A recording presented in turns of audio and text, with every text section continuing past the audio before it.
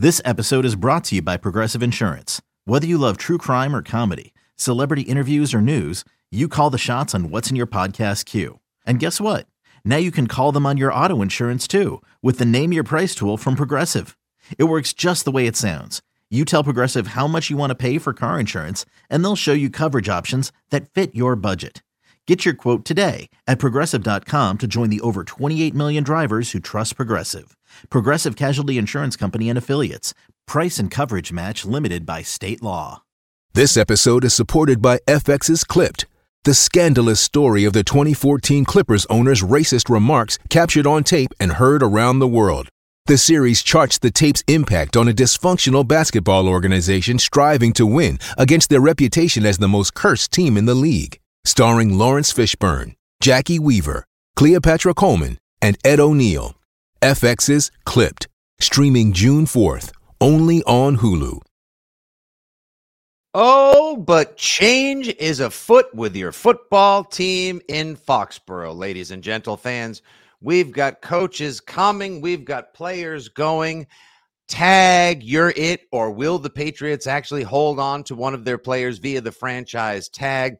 There's a dynastic docuseries that's got the buzz of the nation and not just Patriots Nation. The draft is quickly approaching. Could there be trades? Oh, my gosh. So much to discuss on the latest Six Rings of Football things. Brought to you, as always, by WEEI Odyssey and 2400 Sports, and sponsored proudly by the FanDuel Sportsbook. FanDuel, make every moment more. Sign up today, FanDuel.com/sixrings. And I bet you are going to find this to be one informative and action-packed podcast with your old pals Nick Fitzy Stevens and Andy Jumbo Hart, produced as always by the fabulous Justin Turpin. Hart, with everything that's going on right now, as we head into the coaching announcements, the veteran departures, the franchise tag date, and more, I think it'd be fun to start the pod off kind of like the way we do on the weekends when I ask you usually who won the week. I'm going to ask you, pick a single adjective to describe the state of Patriots Nation right now. Ooh, I like this. It could even just be a word. Yeah, no, I'm going to force this. I'm not going to lie to you. Okay, that's my approach to most everything, so I'm comfortable already.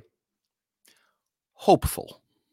Interesting. I'm going to, because I don't necessarily personally believe it, but I think as Gerard Mayo announces his staff and as they begin to make decisions, they are starting the process that they believe will hopefully lead to improvement and growth. Obviously, we're going to talk about some transactions. It looks like they're getting younger as a football team in totality. We're going to talk about a coaching staff that there's new faces, new ideas, new nepotism, new whatever you want to call it in various areas. Oh my gosh. But in theory, again, I don't know if you believe it. I believe it. Joe Q fan believes it. They've begun the hopeful process of the post-Belichick Patriots. Yeah, I was going to go. My two choices were familial, because it's as they continue to, as you said, there's a little nepotism ahoy. Nepotistic probably wouldn't have totally applied, but there's a lot of familiarity, both in terms of nepotism and names and legacy football personalities brought onto the new staff. And I was also going to maybe go with evolving. This is an evolving process for the New England Patriots right now. There's so much turnover. I think it's going to take days, weeks, months even for people to find their offices, get their nameplates established, figure out what their roles are, for us to come to learn who they are, where they came from, what their new jobs are. And that's just the people making the decisions, let alone the players that are going to be coming, because obviously turnover is at hand. And when there's change at the top, like with a new head coach and a new front office, there's likely going to be change as well on the roster, the sidelines, and the locker room, as we saw this week as well. But first, let's help the people get to know their new coaching staff before we talk about whether they're going to hold on to some of their players and at what value, and who they've already decided to cast off to the side. Let's quickly get to know some of these new coaches. As on Monday, Andy, the New England Patriots made their coaching staff addition announcements. And holy macaroni, are there a lot of them. Right here, reading from the press release at Patriots.com, we know, obviously, Alex Van Pelt's your offensive coordinator. Jeremy Springer is your special teams coordinator, and DeMarcus Covington is your defensive coordinator. As of Monday, people, get ready for this. 17 additions to Mayo's staff were announced. They included offensive coaches joining Van Pelt were Bob Bicknell as tight ends coach. Taylor Embry is your new running backs coach. Never heard of him. Tyler Hughes is your wide receivers coach. I'm going to have to lean on you for a lot of these guys. Robert Kugler. Sounds like he may have played Freddie. Could be like a serial. Who knows? That's I don't know. Like he's an assistant offensive line coach. Ben McAdoo, we've heard about previously. Senior offensive assistant. Michael McCarthy, offensive coaching assistant, quality control. TC McCartney is officially your quarterback's coach. Scott Peters, who we'd mentioned before, was the former assistant offensive line coach with the Browns. Now he's in charge of the OL. Tyquan Underwood, high top fades for all. He's the assistant wide receivers coach, who's going to be the wide receivers coach. We'll get to that in a second. Actually, no, we just got to that. It's Tyler Hughes, who we'd previously not heard of. Defensively, Vinny DePalma is your defensive coaching assistant, quality control. Zeus Hightower, he's inside linebackers. Jamail Lett is your defensive coaching assistant. Jerry Montgomery, D-line. Drew Wilkins, outside linebackers. And then joining Springer on special teams, Tom Quinn, special teams assistant. Kobe Tippett, special teams coaching assistant. And then in addition, Brian McDonough was hired as the assistant strength and conditioning coach. And I do believe there is a Mayo also joining the staff, Andy, as another strength and conditioning coach. Well, he's been the assistant actually. And so he's elevating to the head strength and conditioning coach. So, okay, very good. That's a lot of names right there. Oh, and also Doug Kide told us on Monday, Troy Brown will remain with the team in some capacity. And wherefore art thou, Brian Belichick, who we had heard was not going to Washington with his brother, but rather sticking around. My God, if everyone needs to get up and stretch their back or, grab a snack after all of that, that's a lot to process, Andy. Your first thoughts on the coaching changes and announcements? So people are going to make a lot or much ado about the numbers. There's a lot of these guys. Belichick had a small staff and now Mayo, he's got a big staff, if you know what I'm saying. No, I'm just saying. It's what we do. Don't think that joke didn't run through my mind last night when I read this too. It's what we do here. We make stupid jokes during this stuff. This is, are we not people? Of course. Right. And this is both meaningful and meaningless. Every team has coaches. You're going to have names. Some, when you change coaches, head coaches, you're going to have new names you've never heard of. Some you're going to have heard of. Hey, is that so-and-so's son? Yes, that's Jack Bicknell's son from your memory of Boston College. There's going to be some, hey, did that guy play for the Patriots? Yes, he did. And he's got great hair. Well, they both do, actually. Hightower and Tyquan Underwood both have great hair. Hughes is a guy, Tyler Hughes, the wide receivers coach, which, yes, that says, hey, Troy, you ain't got to go home, but you can't coach right here anymore. Push to the side. He was formerly with the Patriots in a low-level role a couple years ago. So there's some carryover. There's some, as you said, nepotism. Gerard Mayo's brother, Deron Mayo, gets bumped up. Not a surprise. Miguel Cabrera was certainly a Belichick guy. Moses Cabrera, right? Moses Cabrera.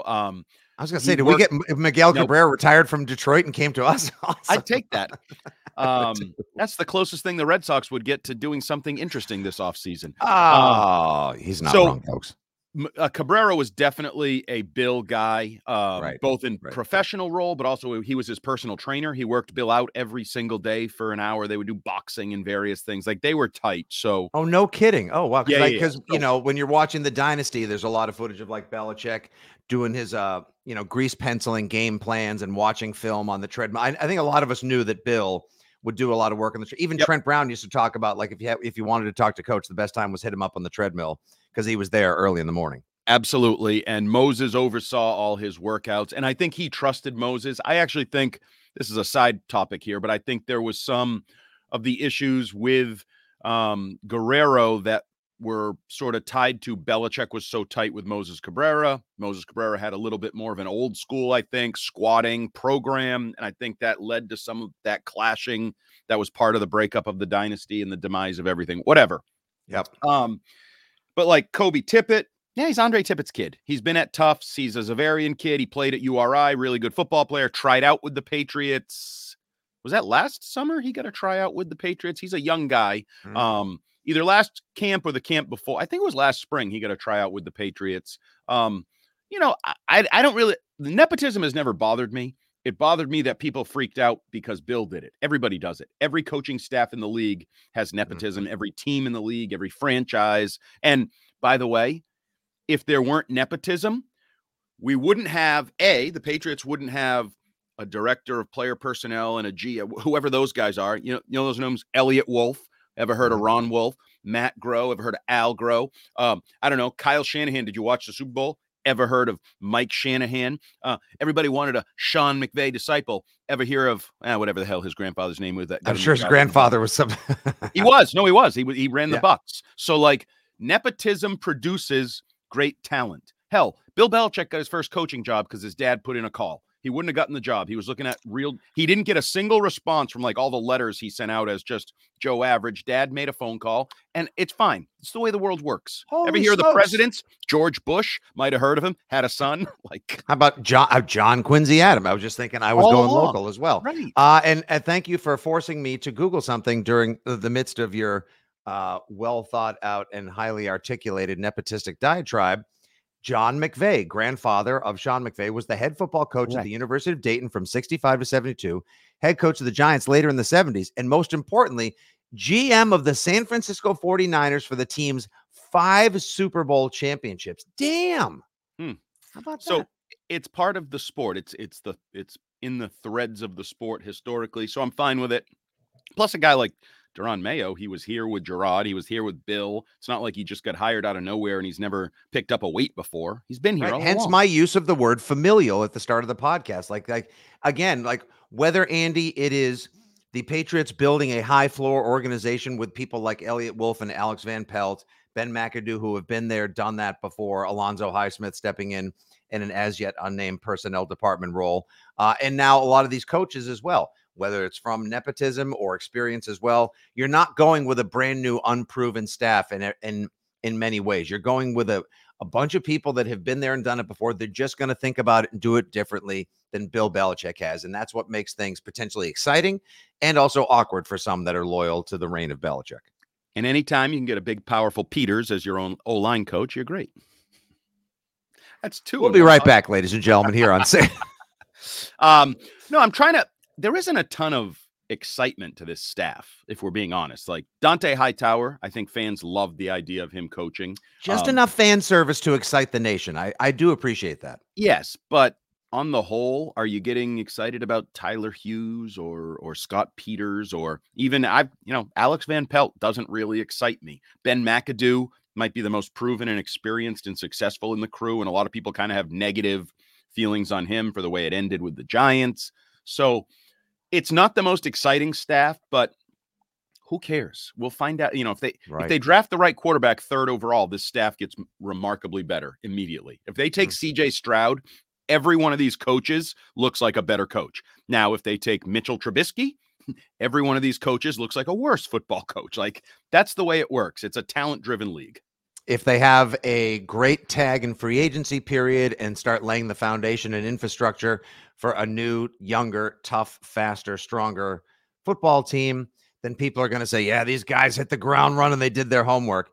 If they crap the bed and sign a bunch of people that spend half the season on IR or are as ineffective as half of the players were in the uncharacteristically aggressive spending spree of 2021, then people are going to say, you should have just left Belichick and company in place in the first spot. So, and it does seem, and it has been reported that Brian Belichick, Mike Pellegrino, and Troy Brown will be back. I'm assuming in the back end of the defense, you'll have Pellegrino and Brian Belichick, and Troy Brown maybe as the returners coach or something. Also wouldn't stun me if maybe he had a role in like football ops. Could he be like player development in that world? Those are some of the options maybe, or player development / returners coach, something like that. I think a lot of fans were soured on him based on the production and development or failure to develop of a lot of the young receivers or even the veteran receivers in recent years. And it's weird because he's a beloved figure of the dynasty and of the whole organization. It didn't seem like it totally worked with him as the wide receivers coach, to just sort of put it I don't know, softly, gently. I know. Yesterday when the Patriots made this official on Instagram, I just always like to quickly just comb through the comments to see what the fans are talking about. And there were a lot of "Where's Troy Brown? Where's Troy Brown?" And then there were the replies to that would be like, "He's a legend, but he kind of sucked as a wide receivers coach." And like, we don't know. It could have just been the talent. Maybe he's fine. Sausage sucked. Yes, I see. That's what I think. Like the ingredients he was cooking with.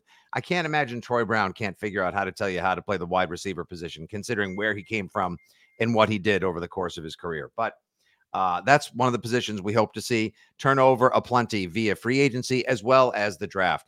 I don't know who a lot of these coaches are. Yes, some of the names ring a bell, like you previously mentioned. I can go back and find out who Tyler Hughes is, thanks to the magic of the Google machine and search engines, and I might get excited about it. Or at least, if nothing else, I'll feel comfortable about the fact that they have a bunch of competent people that have done these jobs before, some of them getting slight elevations, pay raises, and positional bumps. Okay. It's not going to be an unmitigated disaster. And quite frankly, some of the positions like wide receivers where people underperformed, quarterback room, which was a dysfunctional mess and underperformed wildly, special teams. I mean, can it get much worse? No, it really can't. No. And I hate to be flippant, but it's the world they live in and we live in. Like, these are people losing jobs or moving on, because I haven't heard a lot about like where Cam Accord is going to end up or some of these people. And I don't take that lightly. Like, they have families. They also were making really good money as NFL coaches. And if they're smart, they've made enough connections, they're going to land on their feet somewhere. They're going to have opportunities. I don't think they're going to be in the unemployment line. So, but I never take it lightly that somebody with a couple kids and a wife and a house and a mortgage and a car payments and those types of things is looking for work. But it's a reality. You know, you hear all these coaches talk about you get hired to be fired. Basically, it's just correct. How long is the gap in between those two things? And some of these guys here, Bill Belichick, others, it was a really long time. Some others, you joined the staff a little late. Adrian Clem or Billy Yates and some of these guys. It is what it is.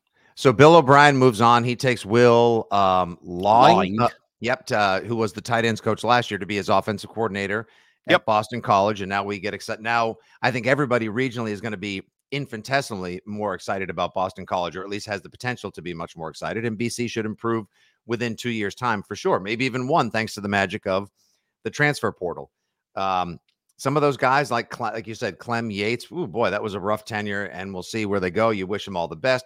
Vinny Sunseri, Steve Belichick, they make their way to the University of Washington. So, yeah, it's not easy because people have kids in school and they have friends in the neighborhood. And now all of a sudden they have to get uprooted and figure out what to do about the condo. And does dad move while mom and the kids finish school? Then they rejoin him come summertime. It's a whole boondoggle. But when if we just focus on the team at hand, I'm excited about the fact that we do have a lot more coaches right now. Now, you may say, like, that's going to be one busy kitchen, guys. Like, we saw a pretty successful operation with fewer cooks in the kitchen. But then we also saw, Andy, an operation where too many people took on the roles of others and should have delegated more, or at least so we felt in the waning years of the Belichick tenure here with the Patriots.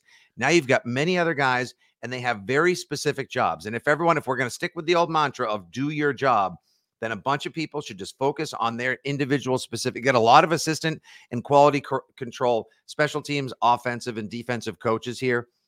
It should be a functional operation. And it seems like Gerard Mayo, who continues to profess himself a big family guy, and it seems to me like he's a big family guy, a bunch of kids, had mom and the stepdad who he loves to pieces at the Thunder Buddies intro.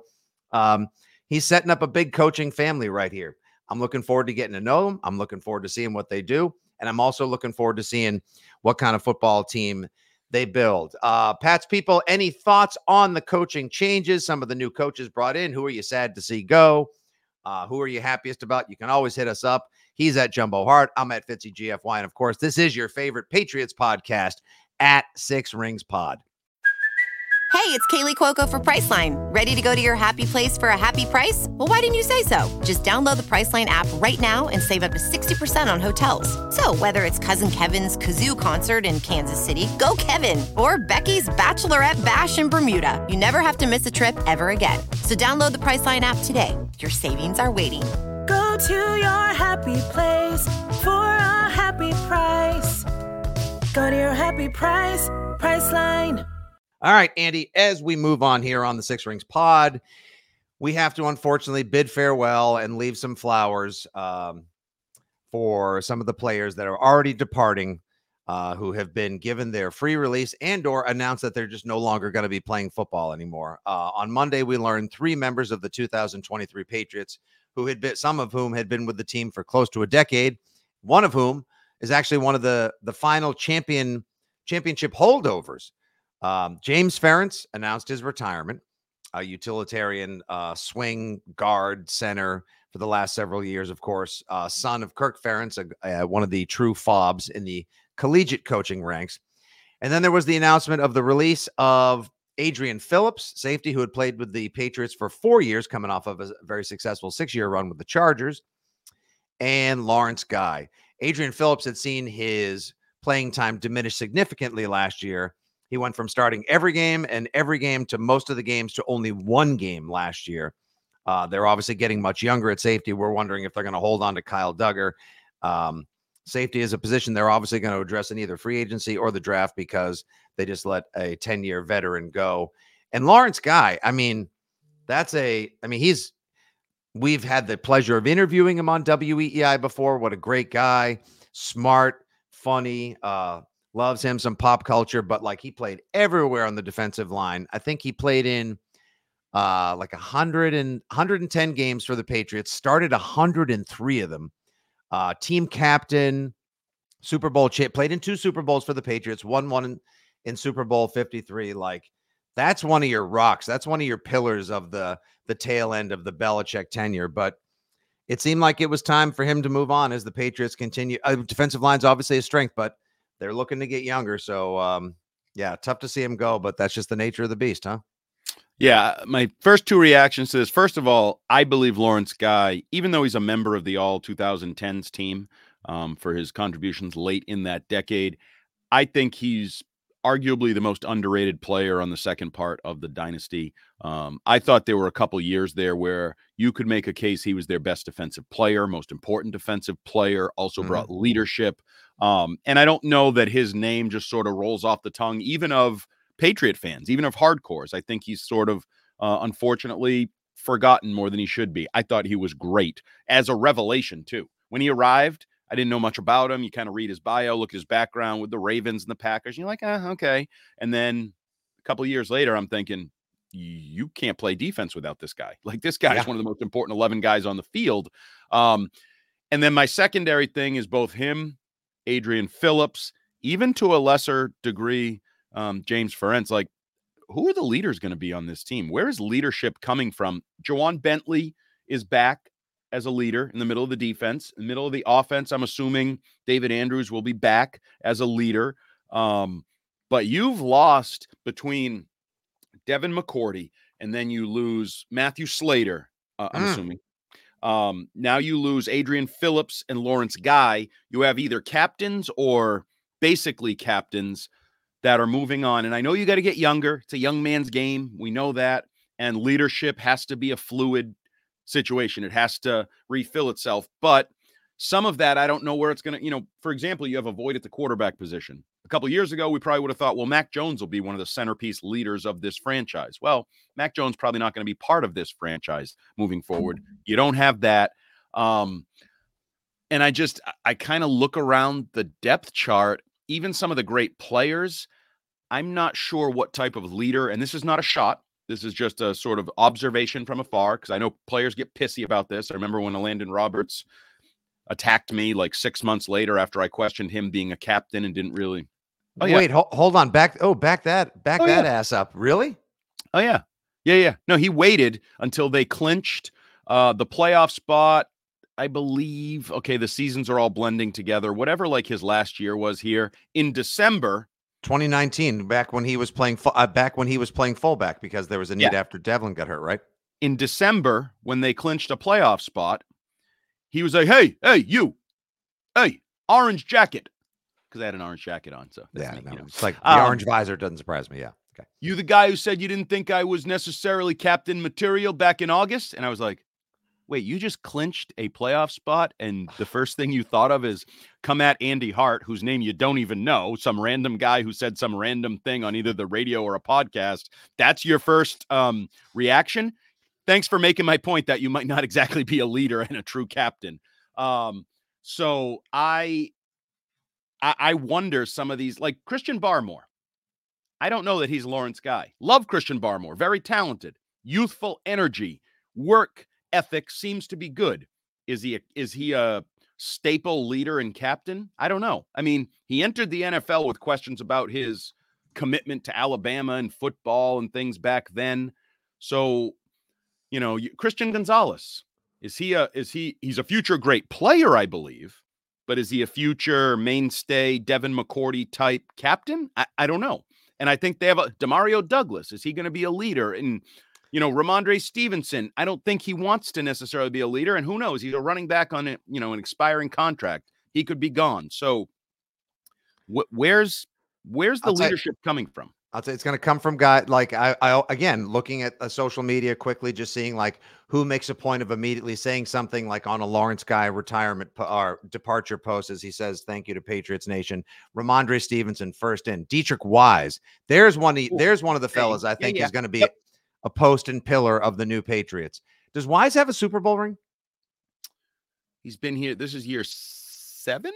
So yeah, is this 18, 19, 20, 21, 22, I think he does. Like, so you got like basically him and Andrews left as people that won rings and know how it was done back in the days when winning was something that you kind of took for granted because the Patriots did it so often. And Andy, as you make mention of people like Matthew Slater, who we assumed was going to retire because he would be moving on, we thought this to be his farewell season. Just moments ago, as we record here on Tuesday morning, February 20th, 2024, Matthew Slater just moments ago making it official via social media that he is retiring. He put together a beautiful, long farewell announcement that the Patriots have shared at Patriots Official on social media.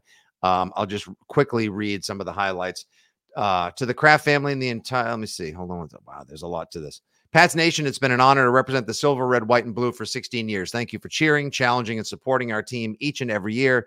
To the people of New England, thank you for welcoming my family and me into your community and allowing us to call New England home. We are beyond humbled and blessed. You, the fans, make an NFL players experience what it is. Thank you for supporting not only me, but our great game. He goes on to thank the Kraft family. He thanks his mother and father, Andy and Jackie Slater. Of course, Jackie, an NFL legend himself as well. Once again, Andy playing into the familial approach to the Patriots and nepotism as well, but he has obviously earned his own stripes over the course of that decade and a half plus. He thanks his wife, Shahzad. Side note, I've had the pleasure of actually getting to know her a little bit as she would often take in games in the suite where I would watch with our friends, the former sponsors, Zudi. She of the Patriots, she is maybe the nicest person. If you think Matthew Slater's the nicest person, it just makes complete sense. What an incredible family they have put together. He goes on to talk about how much football means to him. It's really beautiful. It's an emotional farewell. He talks about his faith, and then how do I feel about being a Patriot for life? Oh yeah, may God bless you all. Sincerely, Matthew Slater. Man, whew, that's going to get right up in your Foxborough feels right there, Andy. We have a little side chat here, text chain with producer Turpin as we record the podcast. And I was glad when he bumped in there, Slater officially retired. I was like, wait, did I miss that? When did that happen? I'm glad. Yeah, I was about to ask you, like, Andy, how much longer do we have to wait? They timed this out perfectly. The new coaches come in before it's time to, as they start now, having to make way with players and letting guys like Phillips and Guy go. Perfectly timed. A day where he can just no more changes will be announced by the Patriots. Matthew Slater, you get February 20th all to yourself. And I'm guessing they'll have a ceremony at some point at the hall or in the new whatever the hell that new thing is called. That's really cool at the end of the stadium. Because he's an all-time great. I just retweeted it and said leadership will never be the same in New England. He is a remarkable leader who, you want to talk about Bill Belichick wore too many hats or, too much on his plate at times. I thought they unfairly put too much on Matthew Slater's plate at times, and I don't believe he ever complained, and I don't ever believe he dropped the ball. And I don't make light of this, but you sign and then release Antonio Brown. Well, Matthew Slater, why don't you go out there and talk about it for the team? Or like one of your teammates allegedly murdered somebody. Hey, Matthew Slater, why don't you go out there and talk about it? Like, there's a scandal. Hey, Slater, why don't you go out there and talk about it? Like, wait a minute. I came here to cover kicks. I came here to block for some punt returners. I didn't know I had to be the spokesman through some of the most difficult times of this organization, but he did it and did it well. And I personally will always cherish, seems over the top dorky, but whatever, the times when Mutt and I interviewed him on Monday nights, and you could ask him anything, and he would answer honestly, not always totally over the top forthcoming, because he's a great leader and wasn't going to throw anybody under the bus and wasn't going to adversely affect the team. But he, not once did he ever say like, I can't believe you just asked that, or even just give you a Belichick long pause and disrespectful answer. Matthew Slater answered every question ever asked to him with respect and as much honesty as he could as a leader of a football team and a member of an organization. And that's going to be missed. We just talked about it. That's a void. Let's just say they hit some really crappy times this year. Who's talking other than Mayo? Who are the guys? Because no disrespect, I don't know if Dietrich Wise, as you brought up, wants to do that. David Andrews will be. He'll be one of those put out there, and he'll be one of those that'll be leaned on. And, you know, he joked about it when he won the Media Good Guy Award that his wife criticizes him, doesn't think he's as good at it as he could be. And he's like, well, you know, I have bosses, and there are tones that are set within the organization, and I can't always say what I want to say. But this is another, you know, talent is a question. Leadership and pillars is also a question for this team. And again, I know that's how it works in transitions. Like, you're leaving a certain era. There's a new era coming. You know, guys got to step up. Next man up on the field, next man up in terms of leadership. But as Bill Belichick would say, no one man is replacing Matthew Slater on the field or in terms of leadership. So that leaves a big void for this team.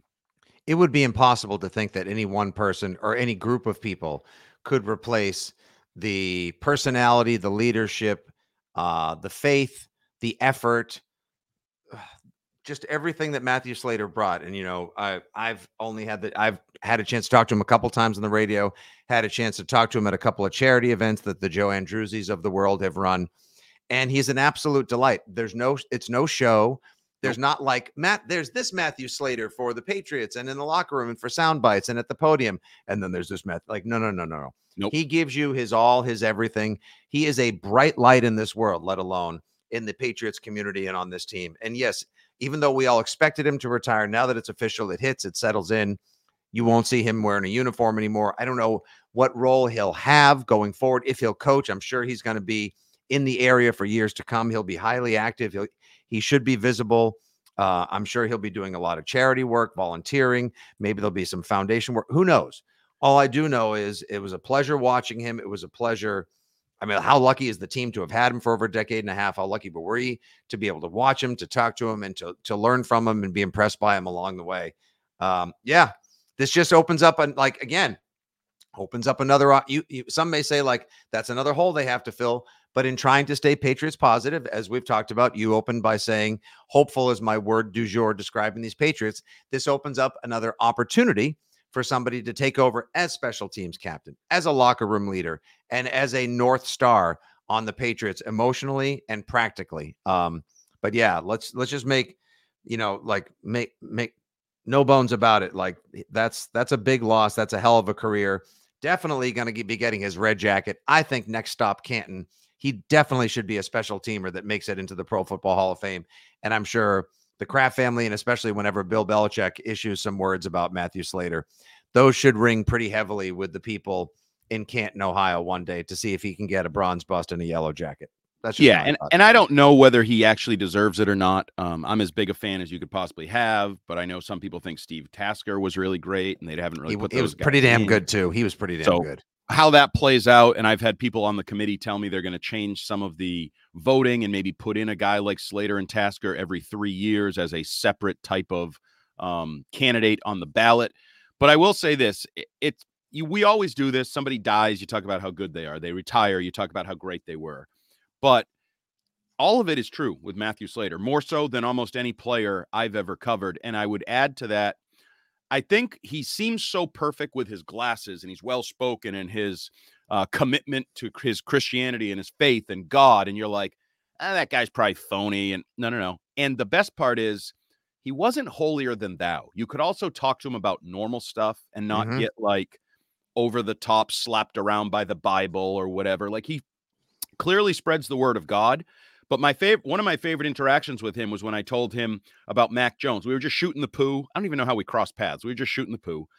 And I said, thank you for doing the interviews. I said, it's not always easy. I said, well, look at your quarterback. I think he struggles in that area. I said, he comes off as scared douchey. He's always afraid to say anything. And Slater just starts cracking up going, scared douchey. That's pretty good. I'm going to use that sometime. And I go, whoa. Wait, you're not using that tied to my name. You're Matthew Slater.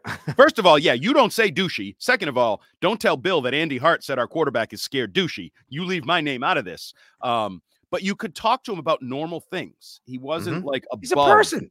And but he's a better person than you and I. He's a better Christian than you and I. He's a better leader than you and I. He's a better everything than you and I. Doesn't take a lot there. But he didn't look down his nose upon you. And that's what I liked. And dude, also underrated, carved out of freaking granite at the age of whatever the hell he is. Fit AF. Yeah. Shredded with one of the great bubbles, if we're being honest, in the history of football. And for the uninitiated, that means he has a big old powerful ass. That was part of his successful athletic skill that they used to talk about in the scouting. The trunk, ranks. the core, the tree. Yeah, exactly. Oh my God. Oh, and there's a reason. I hope people buy a Slater jersey as well. Like, you want to look like you're not sure which jersey to buy yet from last year's people. Who's going to be the new quarterback draft picks?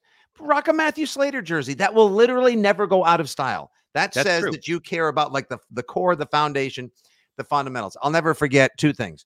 One, like that, just like the joy on his face when he won his first Super Bowl 49, because he came aboard the Patriots as a wide receiver who wasn't a great kick returner and wide receiver, but ultimately found his role as a special teamer in 2008 as well. That him like dropped to his knee, like celebrating the exultation, the joy on his face when he knew his first championship, just absolutely unforgettable on a night of unforgettable moments. And then the first time I met him, it was actually at I think they call it a Feast for 45, where Pedro Martinez does a foundation fundraiser at Fenway Park, and all these chefs come in and you pay a lot of money and you wander around and you try all these different bites of food. And Slater was there. And I said, hey, Matthew Slater. And he turned and looked at me. He goes, how come I know your face? And I said, I'm this knucklehead. I do a little work for the team, but I do these YouTube videos where I profess my love for the Patriots a little too much with 4-letter words. And he goes, I know you. He's like, yeah, I can't say those things, but we know who you. He's like, you're that guy. Okay. And didn't judge me. And it wasn't like, hey, I can't have anyone see me around the guy who drops F-bombs on YouTube talking about how much he loves Gronk and Brady. And we chatted for 5 minutes and he was just a freaking delight. Also the only man there in a sea of people wearing Sox jerseys, untucked polos, and ratty t-shirts, dressed like he just stepped off the set of a Brooks Brothers shoot. What a dude. What a guy. Lucky us. Farewell, Matthew Slater. I am sure, as is Andy, as is all of Patriots Nation, you will crush retirement and the days to come with your family, friends, and the community the same way you did special teams and being a Patriot for 16 seasons. All right, last leg here on Six Rings and Football Things. We have talked about the new coaches. We've talked about veteran departures and, of course, paid our flowers and due deference to the retirement of Patriots legend Matthew Slater. Now let's clean everything else up in Isle Patriots with a little Pets Pourri. We need production or some sort of official intro for that now. We've been doing the segment for so long. Pets Pourri. All right, just record that, Terp. That'll be fine. That's what we got. Yesterday, as we anticipate the combine in Indianapolis coming up soon, I actually watched a little because it was a holiday and the kids were home. And during a lazy lunchtime, I caught the fourth period, whatever you call it, and overtime of the Boston Cannons winning the Professional Lacrosse League Championship Series. That was awesome. Bringing another title back to Boston. Well done.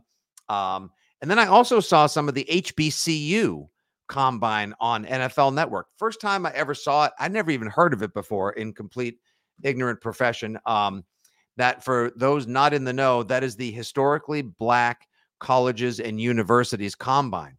Gotta say, I saw some dudes out there yesterday who look like they have some Sunday talent. Quarterbacks, a lot of running backs who had like 1,800 total yards, 20 touchdowns. There are 4 that were written up on NFL Network. Just some names I want to throw out there. Florida A&M Rattlesnake quarterback Jeremy Musa. The dude looks like he can chuck it. North Carolina Central Eagles quarterback Davius Richard. North Carolina A&T Aggies receiver Taman Cook. And Winston-Salem State Rams wide receiver R.J. Mobley. Those were the 4 offensive impact players from the combine yesterday. Andy, have you heard of any of those guys? Seen anyone else from that as well? And I can't think of any stars of the HBCU combine who one day became legacy Patriots or impactful players, but maybe you can course correct me on that. So I don't know any HBCU combine players, but there's been plenty of HBCU players in the NFL over the years. I do think the talent is getting spread out more over college football. And they're always going to find the athletes, whether it's Division III, Division II, or HBCU. They're going to find them.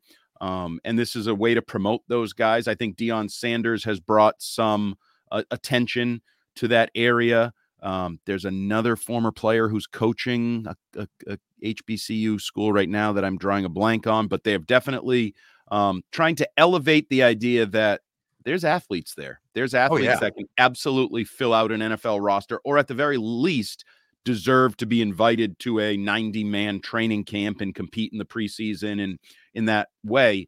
So I think you're going to see more and more handful sprinkling of guys from those areas. And it's sort of the classic, well, we can draft a backup, or we can sign a backup from like Oklahoma, or we can bring a guy who was a star at one of these HBCU schools. I might take a chance on the star. Kyle Duggar, he was at Division II in Lenoir-Rhyne. Like these guys and all the players always laugh about it. I remember McCourty always used to say every time he talked about Duggar, like, I always ask him, like, you're one of the best all-around athletes I've ever seen. How did you end up at Lenoir-Rhyne, a D2 school? And but the same is true for the HBCU kids. So it's cool. And they're getting more and more opportunities. They also have now like the regional combines in the spring, scouting combines. So there's some of that. You don't just have to, it used to be, I think in the old days, if you didn't get to one of the bowls and you didn't get to the actual combine, it was like, well, the writing might be on the wall. I think there are a lot more paths now to NFL opportunities.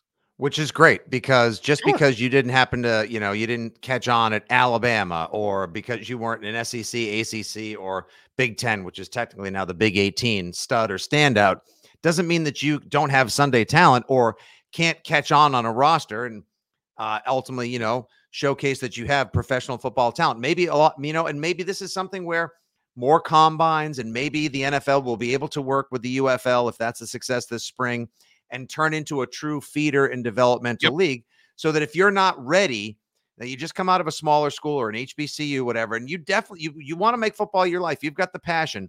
You think you can be a fifth receiver, a third down back, a special teamer.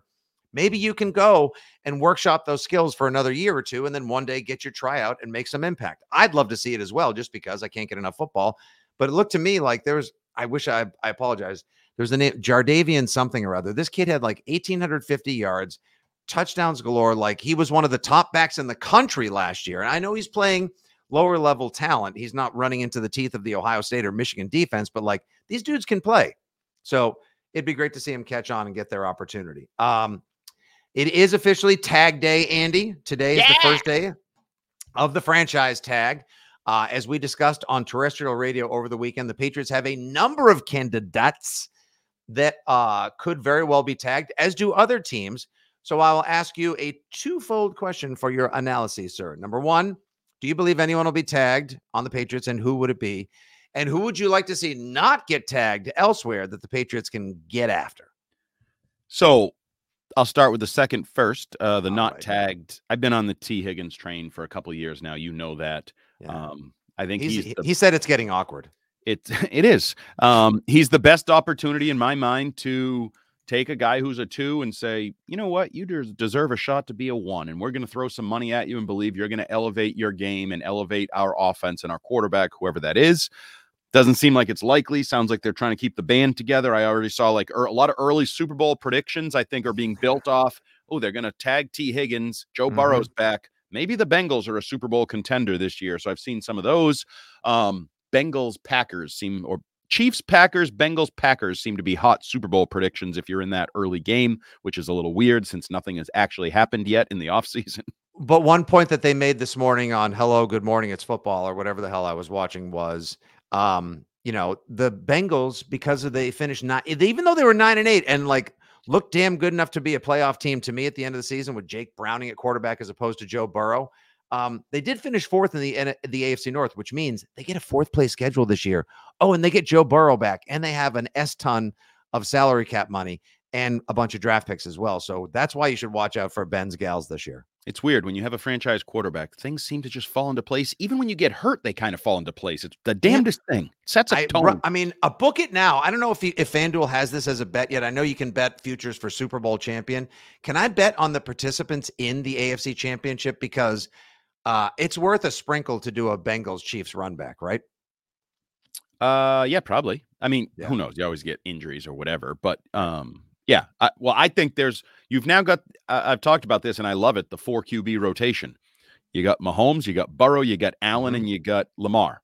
And like, give me any 2 of those 4, and I feel like I'll be excited to watch that AFC Championship game in January. So to talk about the tag from a Patriots perspective, I know there's been a late push by Mike Reese and others that they should tag Kyle Duggar.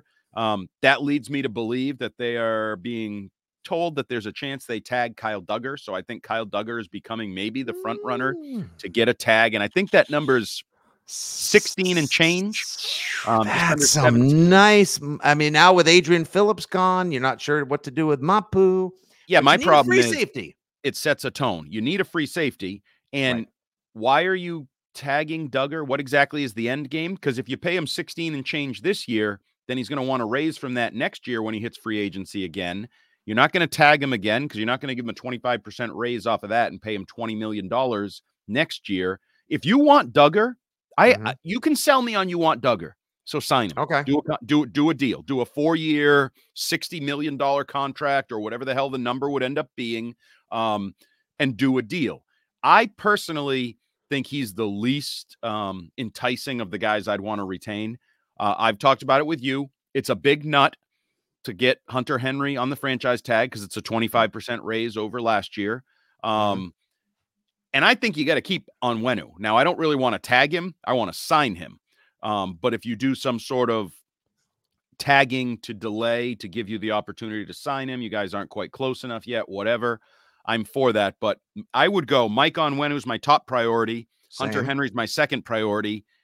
And I can take it or leave it with Kyle Duggar, quite honestly. Yeah, I know. It's funny. I want them to like. When do we definitely need first, and then after that, I sort of get into like, I kind of want Anthony Jennings because he was pretty good last year in a backup role. I don't want to overpay for Josh Uche. I haven't seen. I don't think he's 3 down enough for me, and I think Keon White will help you. Keon White will help you generate the pass rush that you may lose from Uche and his situational work. Duggar'd be great. I don't think he's worth Jesse Bates money. And if he's going to try to go get top of the market, Derwin James money, best of luck. I'd draft somebody. I mean, Antoine Winfield's also going to get paid as well. We'll see if he gets tagged or if he gets, I know the Buccaneers have to figure out what they're going to do with Mike Evans and Baker Mayfield and Antoine Winfield. And they don't have the financial latitude the Patriots do. So you want T Higgins. I understand that. I want Tyron Smith because I just want a mountain of humanity at left tackle for a couple of years, draft some tackles, have them learn, Solder style behind the Matt Light, if you will.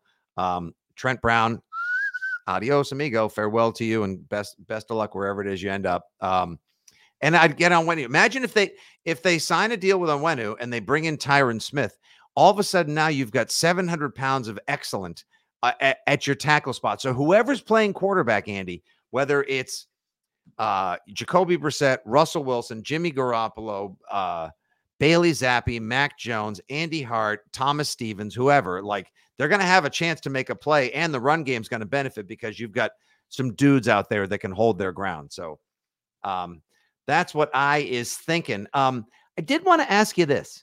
So it looks like Kirk Cousins and the Vikings are at a little bit of a contractual stalemate. Now, I know the Patriots are not a team that needs to jump in and get a quarterback immediately to compete this year. The aspirations of just having a near 500 record should be the peak of what the Patriots hope for this season.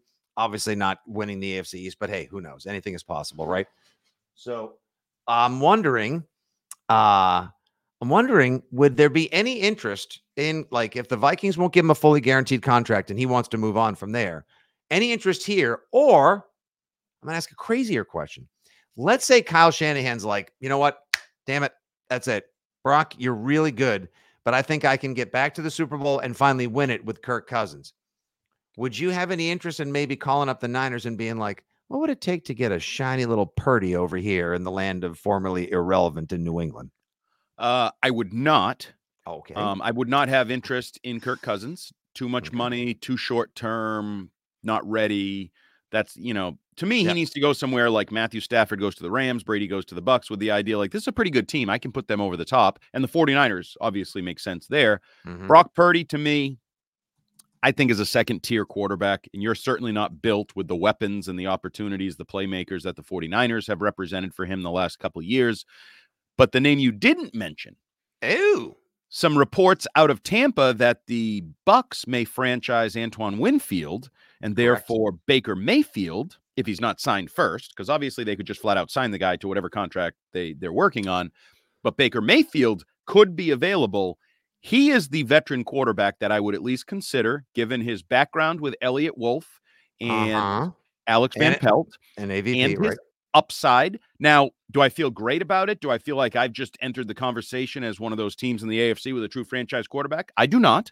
But if you're going to sell me on a different plan than taking a quarterback at 3, whatever the different plans are, I don't hate the Baker Mayfield plan, because when he's on, he's fun to watch. And maybe Alex Van Pelt is the right guy to have him on more often than not. I also think the travels and trials and tribulations, to go 3 T's, 3 example style, like Bill Belichick and Nick Fitzy Stevens. We love Baker alliteration. Baker Mayfield been through some crap in the NFL. And, we're coming off a quarterback who went through crap and fell apart. Absolutely turned to a puddle of goo. I think Baker Mayfield might be a guy you could hitch your wagon to and say, at the very least, he's going to handle himself. He'll keep it together mentally, emotionally, no matter if we bottom out a little bit, if we're not quite ready to rebound and start going the other way. So of the veteran quarterbacks or non-number 3 overall pick quarterback options, I would listen to the idea of Baker Mayfield. I would too. I would love. The only thing is, like, if he's going to cost, if he and the Bucks can't come to some sort of agreement, and he's going to cost like 3 years, $110 million. Like, do you want to spend that much of your money on? Do you want to spend that much of the money on Baker Mayfield right away? Like, and is that doing business? I know it is. It's most definitely the cost of doing business. So I wanted to share that. Draft a guy. If you want cheap, draft a guy. If you want to go in a different direction and maybe quicker, whatever, then you're going to have to spend a lot of. I mean, it's going to be more than that for Kirk Cousins. Kirk Cousins north of $40 million a year. So, and he wants it fully guaranteed as well. Well, let me real quick just share this. So Mike Cadlick and Rick Stroud, who we've all become familiar with because we got to know Rick because he covered the Bucks and continues to do a good job covering the Bucks for the Tampa Bay Times. And he was like the Brady whisperer down there. He was like the Curran for Tampa for all those years. Brady was there. So he wrote, Antoine Winfield likely candidate to receive franchise tag. Cadlick quote tweets that and says, this would mean Baker Mayfield is set to become an unrestricted free agent in March. Connections like you pointed out with Highsmith, Van Pelt, and Wolf come to the Patriots. Stroud then quote tweets that and says, I wouldn't bet on it. They won't have to use a franchise tag on Baker to sign him to a long-term deal. Both want to get something done in Tampa Bay. So are we just... Sure. But sometimes you want to get something done and then it doesn't get done. You don't get it done. Right. And then maybe the guys at first just looking for leverage, right? That's the other thing. Oh, True. you guys want to nickel and dime me?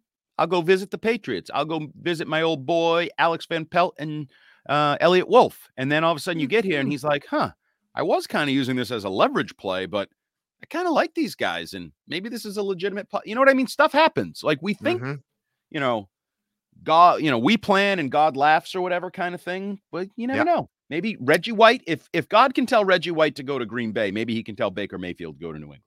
Good point. And that was a reasonably successful stop on the Reggie White professional football tour. If I'm mistaken. Absolutely. Just ask Max Lane how that worked out. Yes. And Max is a very nice guy. I mean, no disrespect to Max. He's a solid, good He dude. got his ass kicked. It's not, I mean, it's all there for all the It's world. Reggie White. What are you going to do, for God's sakes? It's not like he get his ass kicked by you. Like that'd be embarrassing. No, that would be a tragic. I mean, maybe on the golf course, but not on the football field. Reggie White. It is what it is. Jeez. R.I.P. And no love. What about the handsome one? What about the 2-game suspension for James Garoppolo? Any interest? Lukewarm interest, I guess. I do think they need to add a veteran, a rookie, whoever those guys are, the level. I mean, I guess if you add Baker Mayfield, the rookie is a much lower level rookie. So I would listen to Jimmy Garoppolo, and there's obviously a connection, like to, he played with Dante Hightower. Like this organization is aware of what Jimmy Garoppolo represents. It wouldn't excite me. I feel better about Baker Mayfield than the upside. I mean, Jimmy Garoppolo's career has taken a downward turn of late. Now he's turning to drugs. Yeah. Kids, stay off the drugs. Handsome Jimmy will tell you. I don't know what the heck he took. Beauty obviously has its price. I'd be curious to see if Mayo and company have the same level of interest that Josh and Belichick did years ago as well. We'll see. I'm all for at least a veteran and a rookie coming through the door. That could be the kind of, who knows? Maybe if you sign a Mayfield, then you take a Spencer Rattler in the 2nd or 3rd round, or someone else that you can sit on for a year or two at least, and find out if he pans out, because you've got a plus level starter coming in, as Mayfield showed last year, that when you surround him with some talent and competent play calling. Dave Canales is now the head coach of Carolina, for God's sakes. He did such a good job with Baker. And it helps when you have Chris Godwin and Mike Evans and Rashad White at running back as well. So we shall see. My word, Andy, it's almost an hour's worth of pod right there. The people got their money's worth and then some on this spectacular edition of Six Rings and Football Things. The latest is always the greatest with Fitzy and Hart. Any thoughts, please share them with us. You know the socials, at FitzyGFY, at Jumbo Hart, and at Six Rings Pod. Andy and Mike Cadlick will be back with a one-off Wednesday coming up in just one day's time. We'll have some more later in the week. And of course, if there are any tags, signings, releases, and more, stay tuned. We could have an emergency pod just like that. That's it. So always stay tuned. Keep your alerts set. Like, share, smash that subscribe, and tell everyone the best community around to talk all things Patriots is Six Rings. For Terp, for Hart, for Fitzy, this has been Six Rings of Football Things. Pleasure as always, everybody. Good day. God bless. Keep in touch, and go Pats.